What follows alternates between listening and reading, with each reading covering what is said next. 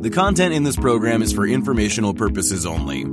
You should not construe any information or other material as investment, financial, tax, or other advice. The views expressed by the participants are solely their own. A participant may have taken or recommended any investment position discussed, but may close such position or alter its recommendation at any time without notice. Nothing contained in this program constitutes a solicitation, recommendation, endorsement, or offer to buy or sell any securities or other financial instruments in any jurisdiction. Please consult your own investment or financial advisor for advice related to all investment decisions.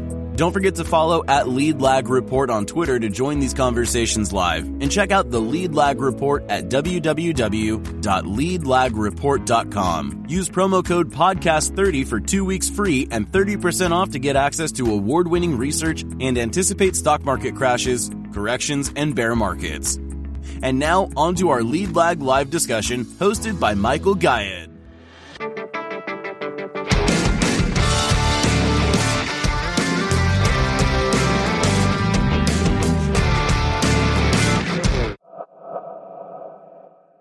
All right, very good, everybody. So appreciate everybody joining here.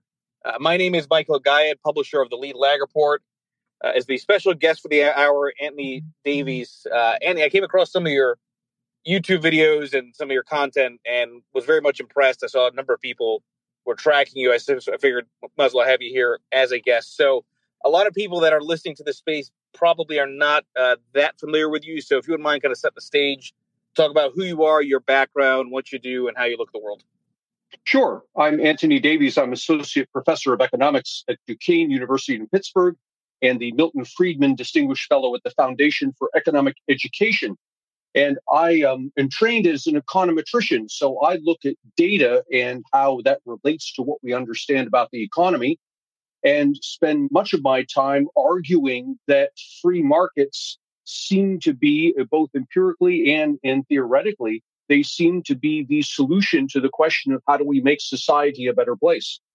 Okay, so there's a lot of interesting places to go with that as a framework, but let's kind of start off with the idea of making society a better place. So there's democracy and there's capitalism. And I've long argued, Anthony, I want to hear your thoughts on this, that I actually don't think the two can coexist, in the sense that we know that politicians often get elected because they promise more. Nobody ever gets elected because of democracy and capitalism. Yet the two, I think the word capitalism is misunderstood by almost everybody.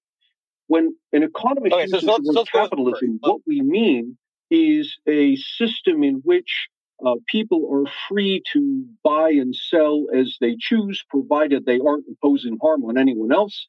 And one of the consequences of that is that some people will to own means of production, and they'll employ others who will then use these means of production to produce goods. And that's simply all capitalism is. Is it antithetical to democracy? That's an interesting question, because I think democracy itself can be antithetical to freedom.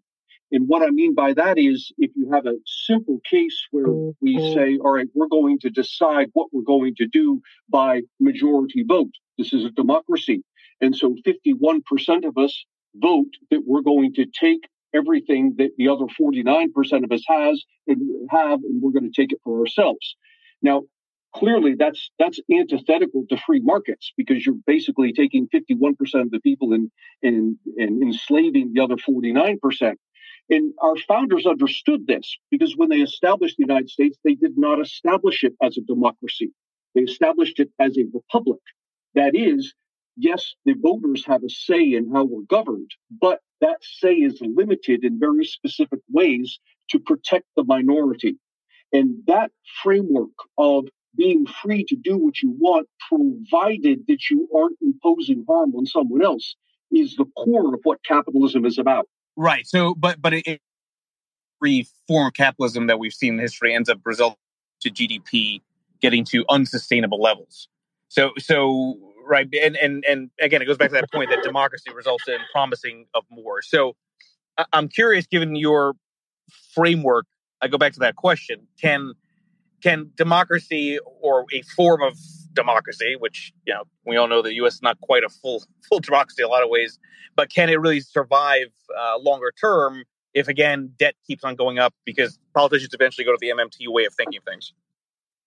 Yeah, they believe that debt doesn't matter. And this is, you mentioned MMT, modern monetary theory, and it's actually a fringe discipline within economics, where a small number of economists think that we can go ahead and print whatever money we want. We can monetize the deficits, and we don't have to worry about doing that. And of course, most economists will tell you, well, when you do that, you're going to get inflation. And inflation is, interestingly, a violation of this principle of don't impose harm on others. So what happens with inflation is you are in effect taxing people when you inflate the dollar. You're not taxing them in the traditional sense of raising your tax rates, but what I'm doing is taxing the purchasing power of your dollars. So the government, start printing money. The government, have more money to spend. But in the process, the money that all the voters, have in your pockets, in your bank accounts, that money now buys less because of inflation. I have, in effect, taxed away the purchasing power of that money. I've imposed a harm on you. And that's antithetical to what we think of when we think about the principles of a good democracy or a good functioning economy. And that's really a function of money illusion, right? Because people seem to be under the impression that if politicians are promising them growth, they're going to make more money, incomes go up. But as we've seen, that's obviously not so cut and dry, right? Because after inflation, real income, as we've seen post-COVID, has really gone down, right? People are actually worse off from a real inflation-adjusted basis. Yeah, very much so. Money illusion is something that many people suffer from, and politicians, whether they suffer from it or not, I don't know, but I do know that politicians benefit from people suffering from it. And in short, money illusion is the focus on the dollars, the thought that it's the dollars that matter. And you'll hear politicians say things like, well, this policy will get more dollars in the hands of people. And don't get me wrong, dollars are important, but they're only important as a means to an end. The end is goods and services. And so I can have a policy in which we're printing lots of dollars. And someone who suffers from money illusion will look at that and say, well, this is great because we've got more dollars. But an economist will look at that and say, no, you're not any better off than you were before because you've got the same amount of goods and services. It's the goods and services that matter. And this is one of the places in which modern monetary theory goes off the rails, because it begins and ends with talking about dollars, how many dollars we have, what the definition of them are, and how they move between people, completely ignoring that what matters is the goods and services. And modern monetary theory does not have a mechanism by which we produce more goods and services. Right. And one of the things that's always bothered me about the MMT way of thinking is that what's critical, at least as I understand it among the theorists there, is that governments need to be able to tax to counter inflation caused by modern monetary theory. The problem, of course, is that, as we know, a lot of politicians are funded by lobbyists and the very wealthy that they're supposed to tax under MMT. So we're in this weird situation, I would argue, as a system where it's almost like being half pregnant, right? You can't really be half MMT. You're either going to be all in or not. So you end up having this Frankenstein of an economy. Right. And this is when you confront MMTers about this business of, look, you want to print money, you're going to get inflation. And the MMT crowd will come back with two responses. And the first response is, well, you don't have to worry so much. We're not going to have that much inflation because the dollar is a reserve currency. And what that means is that foreign countries, foreign governments, foreign investors will invest in US dollars. They'll hold those dollars. Now, what's really going on there is what's going on in the background is as we print more money and we get inflation, the pain of that inflation is spread over everyone who holds dollars, whether you're in the United States or not. And so what really the MMTers are arguing is not that we won't get inflation, but rather that Americans won't feel the full brunt of the inflation because we're going to foist some of it off on other people, foreigners. Now, the counter argument to this is look, the reason that the U.S. dollar is a reserve currency is because it's had stable value. If we start inflating it, foreigners, foreign governments, foreign investors are going to think twice about holding dollars. It will cease to be a reserve currency, just like the British pound at one point was the world reserve currency. The Dutch guilder. These things ceased to be currencies in part because their governments inflated them. So this is one problem. The second problem, and you raise this thing, is the MMTers will say, look, if you get inflation, the government can siphon off the excess money to bring price levels back down. It will siphon off the excess money through taxes. So you've got this situation where on the one hand, the Federal Reserve is printing more dollars the government can spend. And on the other hand, the government's going to tax dollars out of the economy so we don't have so many dollars. We don't get a lot of inflation. Now, what that boils down to when you're done is really a bait and switch. It's a bait and switch in which we're substituting things that people want for things that politicians and bureaucrats want. That is, at the end of the day, when we have done that, we may have the same GDP we had at the beginning, and we may have low inflation just like we had at the beginning. But what constitutes that GDP will have changed. We'll have fewer houses, we'll have more border walls, we'll have fewer avocados, and we'll have more hand grenades. We'll have fewer things that people want and more things that politicians want. Oh, and by the way, all of that assumes that when Congress gets hold of this extra money that is taxed off, it won't turn around and spend it, which, of course, if you look historically, this is what Congress does every time it gets more tax revenue. I'm so glad you said that, because I got some heat a few months back for this tweet I put out, and people thought I was trying to be anti-Democrat, pro-Republican when saying this, but it was more just a comment about the political system, in that every single round of new taxes is never used to pay down prior debt. It's always used as an excuse to spend more.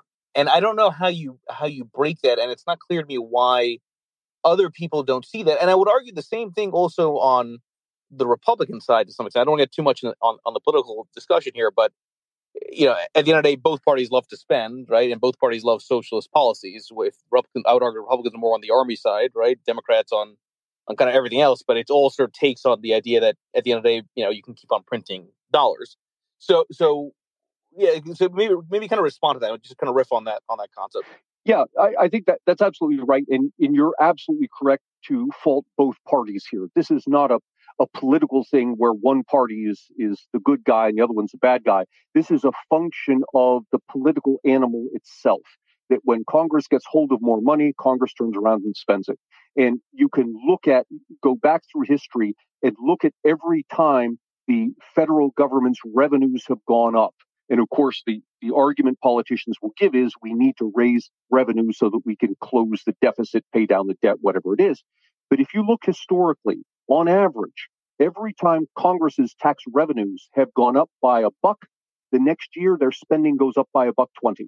And so we've got this strange situation where if you want to reduce the deficit, the answer is actually to starve Congress of money. Because historically, we see that every time we give them more, they don't pay down the deficit; they actually expand it. Okay. So now this is where it gets to the root of the problem, which would be that there would be those that would argue, I think correctly so, that if you did starve Congress of all of this spending, and I'm not talking about necessarily the inefficient spending, but spending kind of across the board, that would create an instant recession / possible depression.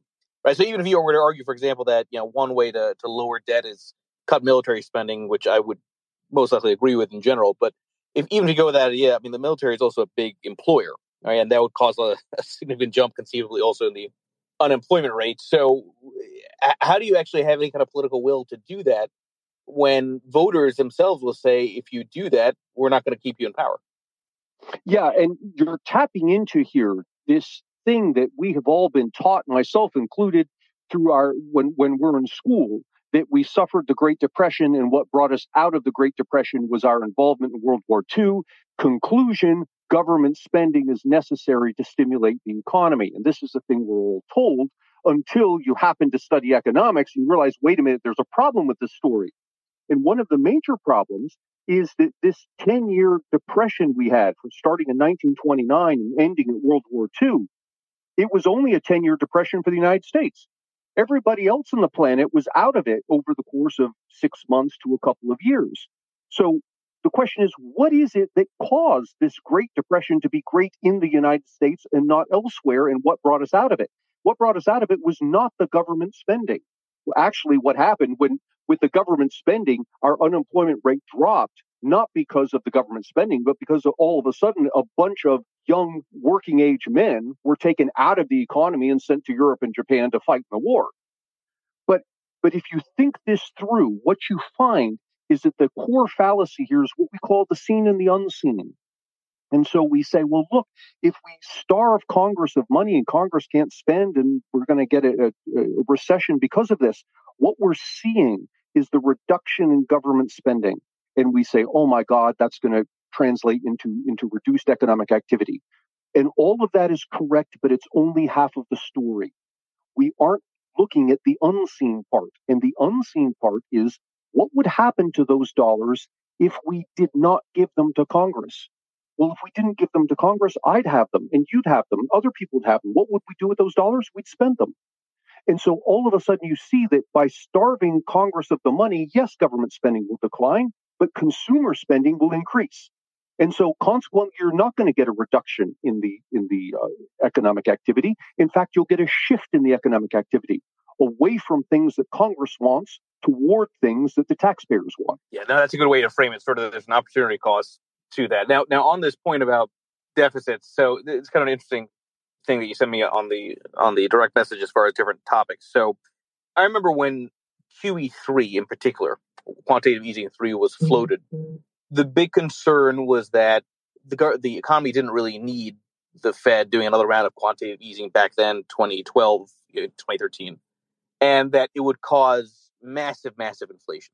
What ended up happening, which I wanted you to kind of hit on, is you had inflation hidden in financial markets in this incredibly smooth risk-on, smooth move in equity. So I want you to kind of talk through your thesis here around this idea that inflation has actually been hidden for a while and only now is starting to really be visible. We'll be back after a quick break. Hello, listeners. Michael Guyette here from Lead Lag Live. Are you ready to take a deep dive into market trends, risk management, and investment strategies? Then you need the Lead Lag Report. Our in-depth analysis helps you understand the financial markets like never before. And guess what? We're giving you a chance to experience it at a discounted rate. Visit theleadlag.report/leadlaglive and get an exclusive 30% off on your subscription. Don't miss out. Level up your investment game with the Lead Lag Report. And now, back to our discussion. Yeah, so we have the quantitative easing back in, and we started really in force around about April of 2020 with regard to COVID. And any economist will tell you, well, if you expand the money supply like that, which is what quantitative easing is, you're going to get inflation. And you look at the numbers, and you don't see inflation in March, April of 2020. In fact, you don't see it for probably another year later. And the question is, why? What you do notice, if you look at it, is a burgeoning stock market.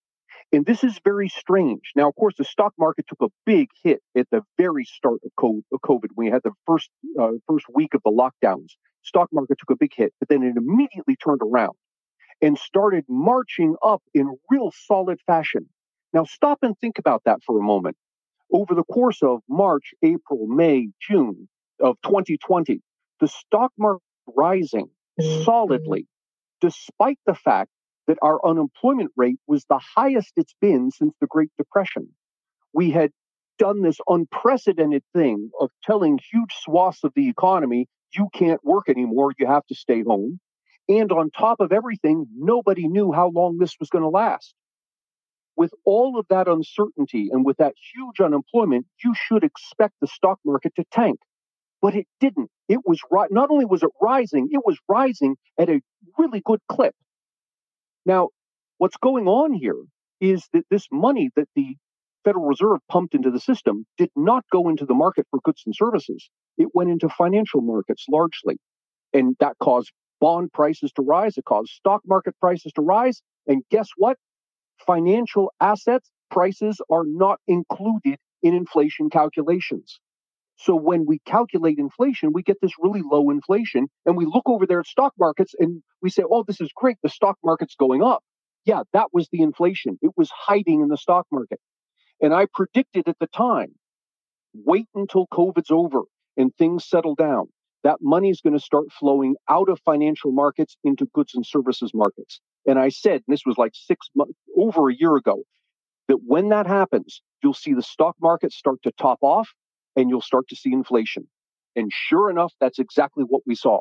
As things started to settle down, that money started to move out of financial markets. So stock markets stopped rising at that great clip. And instead, we had rises in prices of goods and services. And now we're averaging something like around 8 to 11% now over the past year. So it's interesting. So the argument, correct me if I'm wrong here, is that the stock market now has become a source of having to pay for higher priced goods, which causes sort of a reinforcing cycle of higher priced goods and even lower stocks. So in other words, the stock market no longer, which I agree with, by the way, is no longer a discounting mechanism of the future. It's simply the present. Yes, that's correct. Yeah, it's the present hedge against inflation. Yeah, I have to tell you, Eddie, I love when an economist is fired up. I really do. Like, I enjoy hearing that passion, that energy, because they call it the dismal science and all this, but I think the way that you frame things is spot on. Now, I was listening to one of your lectures talking about how debt is not 30 trillion; it's so much more, and everybody hears about unfunded liabilities. But I want you to educate the audience here, put the academic professor hat on, and explain sort of where we are in the nation's debt and why this is such a wildly dangerous spot to be in as a country. Yeah, the official debt is now $30 trillion, which is now greater than the size of the economy. And people will say things like, well, you don't have to worry about the size of the debt because the government doesn't have to pay it off, which is actually correct. The government doesn't have to pay it off. Think of the federal debt as your credit card. When you get your credit card bill at the end of the month, you don't have to pay off the credit card. You just have to make the minimum monthly payment. You do that and everything's fine. So too with the government. It doesn't need to pay off that $30 trillion. All it has to do is make its minimum, its interest payment, the equivalent of its minimum monthly payment. Now, here's where things start to get a little bit dicey. The federal government pays right now around 2.5% interest on its debt. Multiply that by $30 trillion, and you're now at whatever it is, $600-700 billion a year just in interest. So let me rephrase that. The amount of interest the federal government spends each year on the debt, the interest expense, exceeds the size of the Department of Defense budget. That is, we spend more on interest than we spend on the military. It's a huge amount. And put it in perspective, the government's paying 2.5% interest. That's a historic low. The average interest that the government has paid over time has been around 6%. Now, if interest rates were to go back up just to their average level of 6%, it would be costing the federal government over $1 trillion a year just in interest. And you notice now, once you digest that the federal government has put the Federal Reserve in a very bad situation. That is, it's forced the Federal Reserve to have to choose between doing what's best for the economy and doing what's best for the federal government. That is, what's best for the economy is to control inflation. But the way you control inflation is by restricting the money supply, which drives interest rates up. But if interest rates rise, all of a sudden the federal government is hit with massive interest expense. And so now the Federal Reserve's got this choice of, do we do what's good for the economy or do we do what's good for the federal government? That whole situation, bad enough as it is, isn't the end of the story. You have started off by asking about unfunded liabilities. Unfunded liabilities aren't included in that 30 trillion. And unfunded liabilities are, think of the amount to future retirees. So when you're out there working and you're paying into Social Security and the federal government has said to you, when you retire, we'll pay you retirement benefits of a certain amount. Well, take all of those promises of retirement benefits and subtract the amount of money the federal government will collect in future payroll taxes. and you end up with a hole. And that hole is, by conservative estimates, $100 trillion in size. That is, the federal government has promised an amount of money it cannot pay. It will not have the money. That hole is, in today's terms, about $100 trillion. So you're left at this interesting situation where the federal government mathematically is bankrupt right now. It just continues on the way it has because the situation hasn't gotten bad enough. It's like the credit card thing. We've gotten to a situation where it's inevitable. We're not going to be able to make the minimum monthly payments on our credit card, but we can make them right now, and we keep on spending. And politicians will do this. They'll kick the thing down the road because why? By the time all of this finally blows up, the guys in office now will be retired. Okay, so there's going to be two. I'll play the other side, but there's two counter arguments. So use the word promised. So promises can be broken, and so we can play with that a little bit. But the other argument is that, well, maybe we'll have some kind of massive growth spurt. Somehow, magically, growth will pick up. And you noted something which was interesting when it comes to CBO projections and how far off those tend to be. Talk through that for the audience. I think it's interesting in terms of framing the way the government justifies its spending against forecasts that end up being worthless. It is possible that there'll be some massive growth spurt, but a growth spurt of the magnitude to fix the problem we're talking about would have to be something on the order of the invention of the internet, right? The discovery of fusion power, something like that. It's a low probability event. That's the kind of growth that we're talking about. And you mentioned the CBO. The CBO attempts to anticipate this type of growth, and there's a very good example of this, of the CBO overestimating the growth. Back when President Obama was in office, he predicted, coming out of the 2008 housing crash, he predicted that with his policies in place, the economy will grow fast enough to be able for us to afford all of that stimulus spending we did in 2008. And if you look at look at the CBO's projections under his administration, the CBO was projecting that our economy would have grown at dot-com era level over the course of the decade from 2008 through 2018. We didn't come close to that. In fact, anybody who looked at that would have said, that's ridiculous. You're suggesting we're going to duplicate what happened in the dot-com era again. It's a low probability event. It's not going to happen. And in fact, if you look back at CBO forecasts, they're all like this. On average, the CBO, Congressional Budget Office, underestimates the future debt by like a factor of 2 or 3. That the actual debt is 2 to 3 times larger consistently than the CBO projects it will be. Yeah, I think it's funny because I think if you also looked at Federal Reserve forecasts, you'll see that they're always also overly optimistic on growth historically. I remember seeing a study about that a few years ago. So this seems to be this kind of pervasive aspect of getting it wrong when it comes to policymakers. We'll be back after a quick break. Foodies unite with How You Dish. It's social media with a secret sauce. Food, the world's first network for food enthusiasts. How You Dish connects foodies across the world. Share kitchen tips and recipe hacks. Discover hidden gem food joints and street food. Find foodies like you. Connect, chat, and organize meetups. How You Dish makes it simple to connect through food anywhere in the world. So, how do you dish? Download How You Dish on the Apple App Store now. Yeah, there's that. And there's also that we come back to this proclivity of Congress to tax in the good times. And so you can project some wonderful thing that's going to happen, some new innovations that's going to spur economic activity.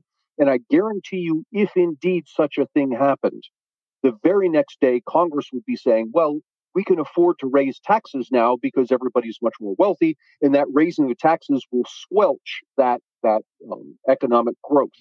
It's funny, Andy. A lot of the way that you're framing things and are talking about things is arguably what I think a lot of the Bitcoin community is so adamant about, and why they believe Bitcoin solves things. And I never was of that opinion because I tend to look at it much more from the standpoint that the problems with government's usage of taxpayer capital and this reckless debt that they put on, it can't really be solved by a digital currency. It has to be solved by the Constitution. That you have to have some kind of real sort of legal limits. I've even put out this tweet. It's, every single Congress member should be required. Their compensation should be tied to profitability of the country as opposed to anything else, right? So, from your vantage point, if you could rewrite history, what's the thing that you think would have helped to at least mitigate some of this tremendous debt that the system has? Yeah, that's a very good question. I think there were a number of things that failed, that any one of which could have prevented us from getting where we are. And the first one I have to blame is the voters, where the voters at any point could say, we've had enough, we're going to vote the bums out, vote in different bums.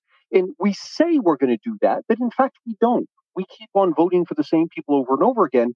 In fact, not only do we vote for the same people, we vote for the same policies that put us in this position.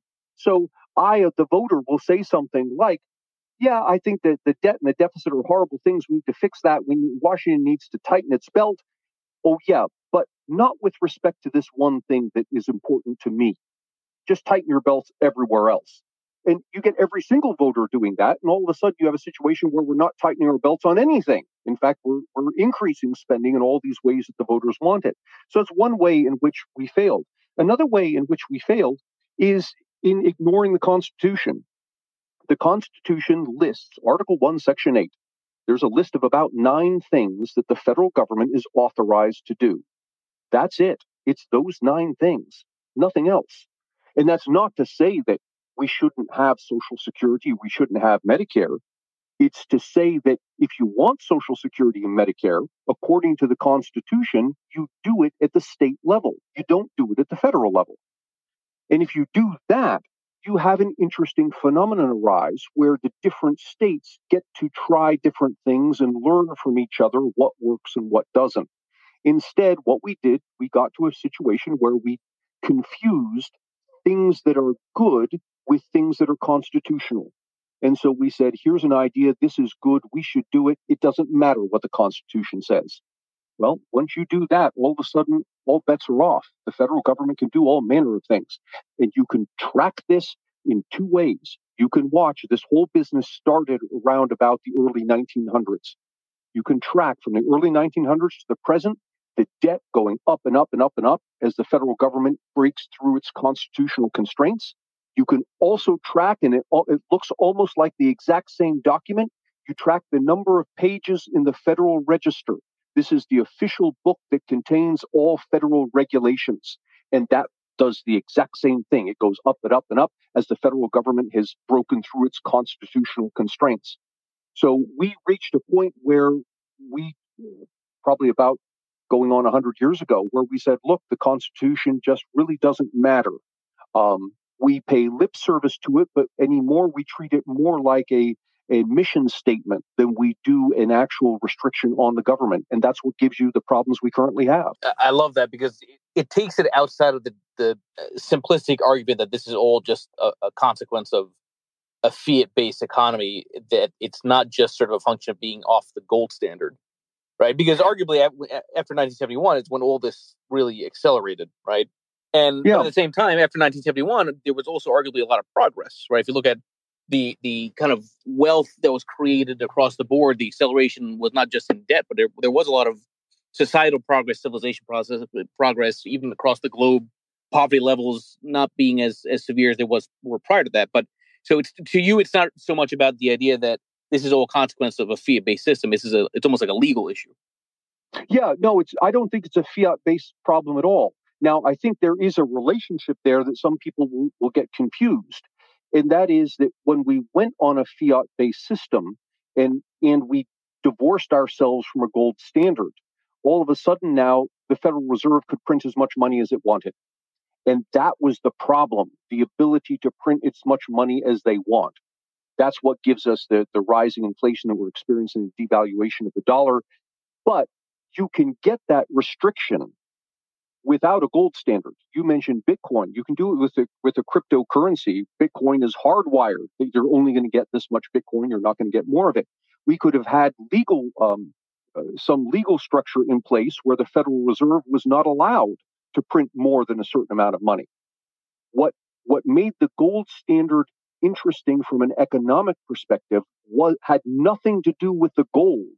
It had to do with the fact that the quantity of gold was limited.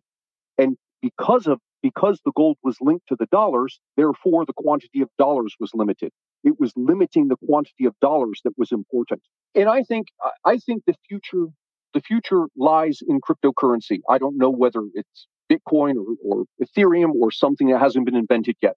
But the future lies in cryptocurrency. What we want to be very careful of is that we end up using a cryptocurrency that's private. Right now, you'll get politicians talking about a digital dollar. They want the US dollar to be a cryptocurrency. That's nonsense, because you're bringing all of the problems that we have with the US dollar and just converting them into an electronic format. If anything, it's even worse, because now the government's going to be able to track every single transaction that occurs. So that doesn't gain you anything. What gains you something is by taking the control of the money supply out of the hands of politicians. And you can do that. Maybe there are other ways to do it, but one way to do it is by using a privatized currency.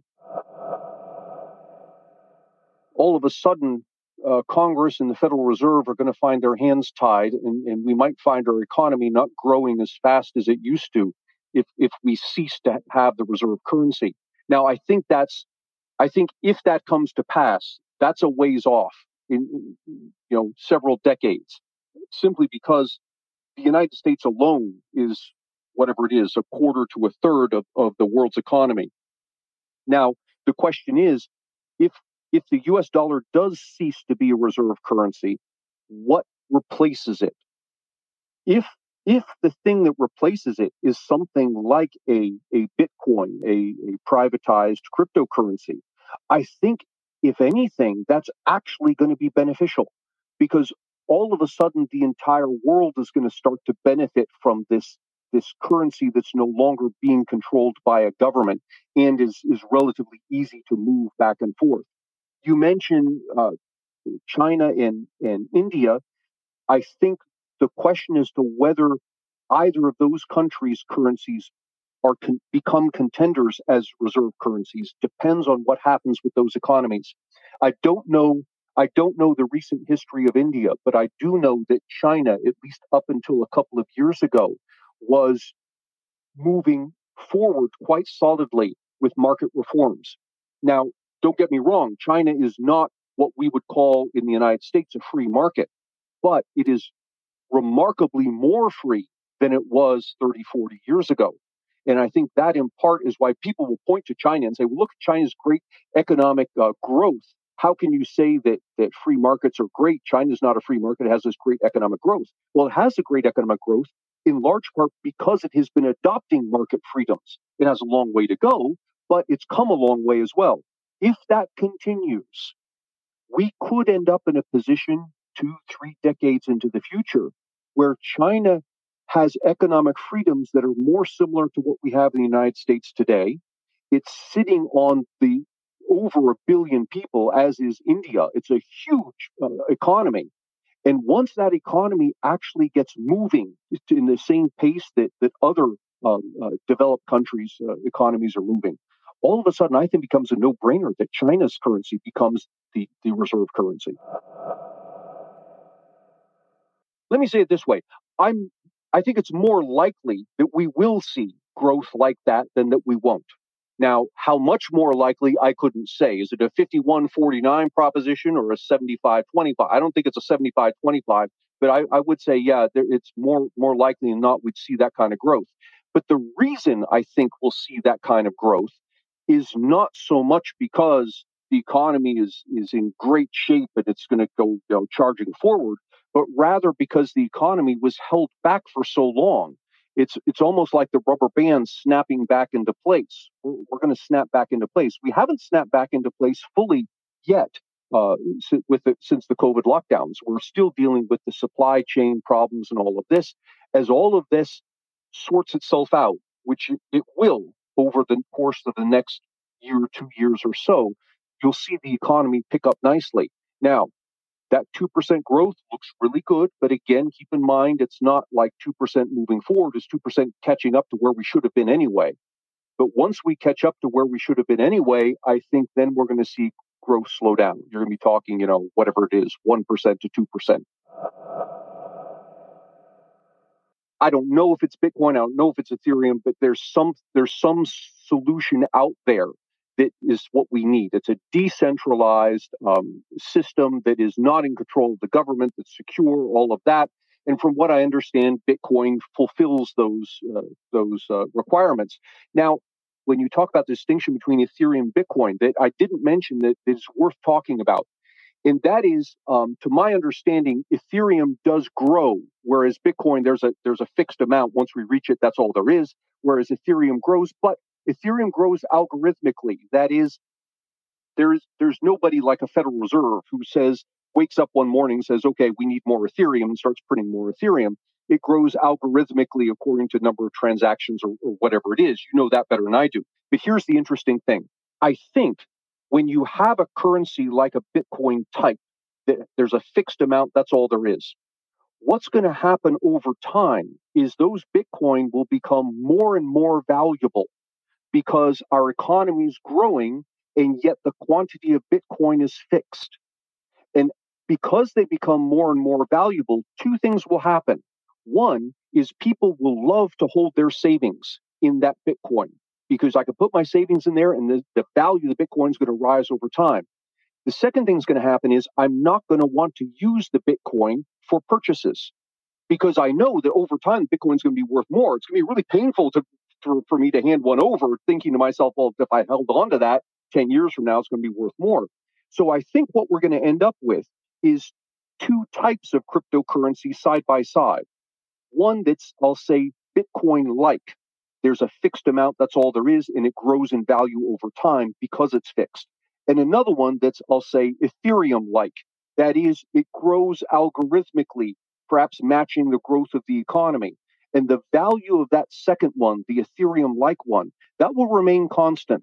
So over time, Ethereum is worth a certain amount. It has some purchasing power, and 10 years down the road, it'll have about the same purchasing power. That kind of coin, I don't want to put my savings in, but that's exactly the type of coin that I'll buy and sell goods with. So I think we're going to end up with two cryptos side by side that people will use for these two different things: investing / savings and purchasing. That does bring up an interesting other idea or quasi solution as I'm just hearing this discussion. You mentioned algorithmic, right? So that kind of goes with this idea of, well, maybe you could solve a lot of problems if simply the Fed followed a rules-based approach, a Taylor rule or something like that right. would be quantitative and not based on voluminous data that at the end of the day doesn't really predict the future anyway. Yeah, and this was Milton Friedman suggested this, decades ago, that the Federal Reserve should follow some rule. And I forget the details of it, but it was something like the money supply should grow at the same rate that the economy grows, and that would keep the value of the dollar stable. Something like that would work fine. The problem is you're relying on people to adhere to that rule. And we can say, well, it's a rule, it's written down, except that we've seen over the past 100 years, and even rules that are written in the Constitution itself, if people decide they don't want to follow them, they end up not following them. So I think something better is to have the rules written into the hardware, so to speak, like they are with cryptocurrencies. I often rant on Twitter, not against Bitcoin, but against narratives, not just on Bitcoin, but narratives in general. And one of my rants I always go on is that people use the term that it's a store of value. And my argument is that it's not a store of value because it has tail risk, right? There's something that can go up or down 50%. That makes it, because of the path of movement from a purchasing power perspective, not a quote unquote safe store of value. Okay, so, but going with that point, the necessary precursor to every crash in any asset class is always leverage. Full stop, right? Leverage is always the necessary precondition. And the issue, at least from my vantage point, with any decentralized cryptocurrency is that because it's traded 24/7 globally, you can find some entity or some individual who's willing to lend you some massive multiplier, some massive leverage, which results in over leverage, and if Bitcoin or anything else goes up, right, that results in even more tail risk potential. Yeah, and And so I think the thing to think about here is two things. One, we can't look at the volatility of cryptocurrency today and say that's what the volatility would be if indeed this were a fully accepted currency. I think if it were a fully accepted currency, the volatility would be much, much less than what we're seeing now. The second thing to think about is there's volatility in the US dollar as well. In fact, the volatility got worse when we went off the gold standard. That is, when the Federal Reserve could just decide to print more or print less as it chose. When we introduced the human factor in there, that the humans are now going to decide that we need more money or less money, that's when you got more volatility. And I think you're absolutely right that our crashes are led by the leveraging. And I argue here that the two major, the last major crash that we saw in 2008, putting aside COVID, was brought about by over leveraging, of course, and the over leveraging was brought about by decades of interest rates that were artificially low. That is, the humans at the Federal Reserve decided that what's good for all of us is to expand the money supply, keep interest rates low, and of course people reacted. And what did they do? They started borrowing more money than they could afford. And throw into the mix the government then, standing behind, securing or augmenting mortgages through Fannie Mae and Freddie Mac. People say the 2008 housing crash is a beautiful example of the greed of the Wall Street bankers, to which I reply, hang on a second. At the height of the housing bubble, the federal government owned half of the mortgages in the United States through Fannie Mae and Freddie Mac. This is not a story of banker greed. It's a story of the government putting banks in a position where they had only upside from lending and no downside from default, because the government was going to foist that onto the taxpayers. And if all of that is scary to you, imagine the exact same thing is going on right now with student lending. The federal government is taking almost the exact steps in the same order in the student loan market that it took in the housing market that led to the housing bubble and crash. And I think we're going to see something similar with student loans. The unfunded liabilities, the question is, when do they come due? The unfunded liabilities, and let me be clear about this, it's not at all clear what the magnitude of the unfunded liabilities are. The estimates range from the lowest I've seen is 100 trillion, the highest I've seen is 250 trillion. So let's go with the lowest number of 100 trillion. And the thing is, the lowest number is still a number that the government can't deal with. But so let's go with the lowest number, $100 trillion. That's the present value of those future unfunded liabilities. And you're right, you'll get a bulk of them as the baby boomers retire. I don't know what that path looks like, but the 100 trillion is the present value of that future stream. Now, you asked the question, when do things start falling apart? I think perhaps one of the natural places to look is 2036. And that's when the Social Security Board of Trustees forecasts that Social Security will be insolvent. And they've been that date fluctuates from year to year, but plus or minus a little bit, it's currently about 2036. So roughly in 14 years, Social Security will be out of money. And that's when things become a real problem, when it becomes obvious to everybody. And the Social Security Board of Trustees says, look, the only way to get around this is either to cut retiree benefits by 20% across the board, or increase payroll taxes by 20% across the board. And you can imagine neither group, the retirees nor the workers, are interested in either of those solutions. I think the way it plays out is we get politicians leading up to, they're not going to wait till 2036, but they'll come close, probably around 2025 to 2030. So in the next, less than a decade from now, they're going to start saying things like, Social Security was never intended for everybody. It was intended as a safety net for the poorest of the poor. And so everybody shouldn't be getting it. Oh, and furthermore, a bunch of you out there, taxpayers, have employer-paid pensions or employer contributions to 401k plans. And you don't need Social Security because you have that. And furthermore, How is it that you have those things? You have those things because you got good jobs, because you got college educations, which came courtesy of the federal government. And so it's time for you to give back. And the way you're going to give back is by forfeiting some or perhaps all of your Social Security benefits. So I think that's the way it plays out, that we've got a generation of people who are probably right now in college who are going to be paying into Social Security but never receiving anything back. And I think that doesn't solve the problem, but I think it probably does kick it down the road another 75 years. Again, please make sure you follow Anthony, check out his podcast. Andy, this is the first time you and I have spoken. First time also I think that you've done spaces. So I really do appreciate that you spent the hour with us. Thank you. This has been great. Thank you, everybody. The content in this program is for informational purposes only. You should not construe any information or other material as investment, financial, tax, or other advice. The views expressed by the participants are solely their own. A participant may have taken or recommended any investment position discussed, but may close such position or alter its recommendation at any time without notice. Nothing contained in this program constitutes a solicitation, recommendation, endorsement, or offer to buy or sell any securities or other financial instruments in any jurisdiction. Please consult your own investment or financial advisor for advice related to all investment decisions. Don't forget to follow at Lead Lag Report on X, Instagram, Threads, and YouTube, and check out the Lead Lag Report at www.leadlagreport.com. Use promo code podcast30 for 2 weeks free and 30% off to get access to award-winning research and anticipate stock market crashes, corrections, and bear markets.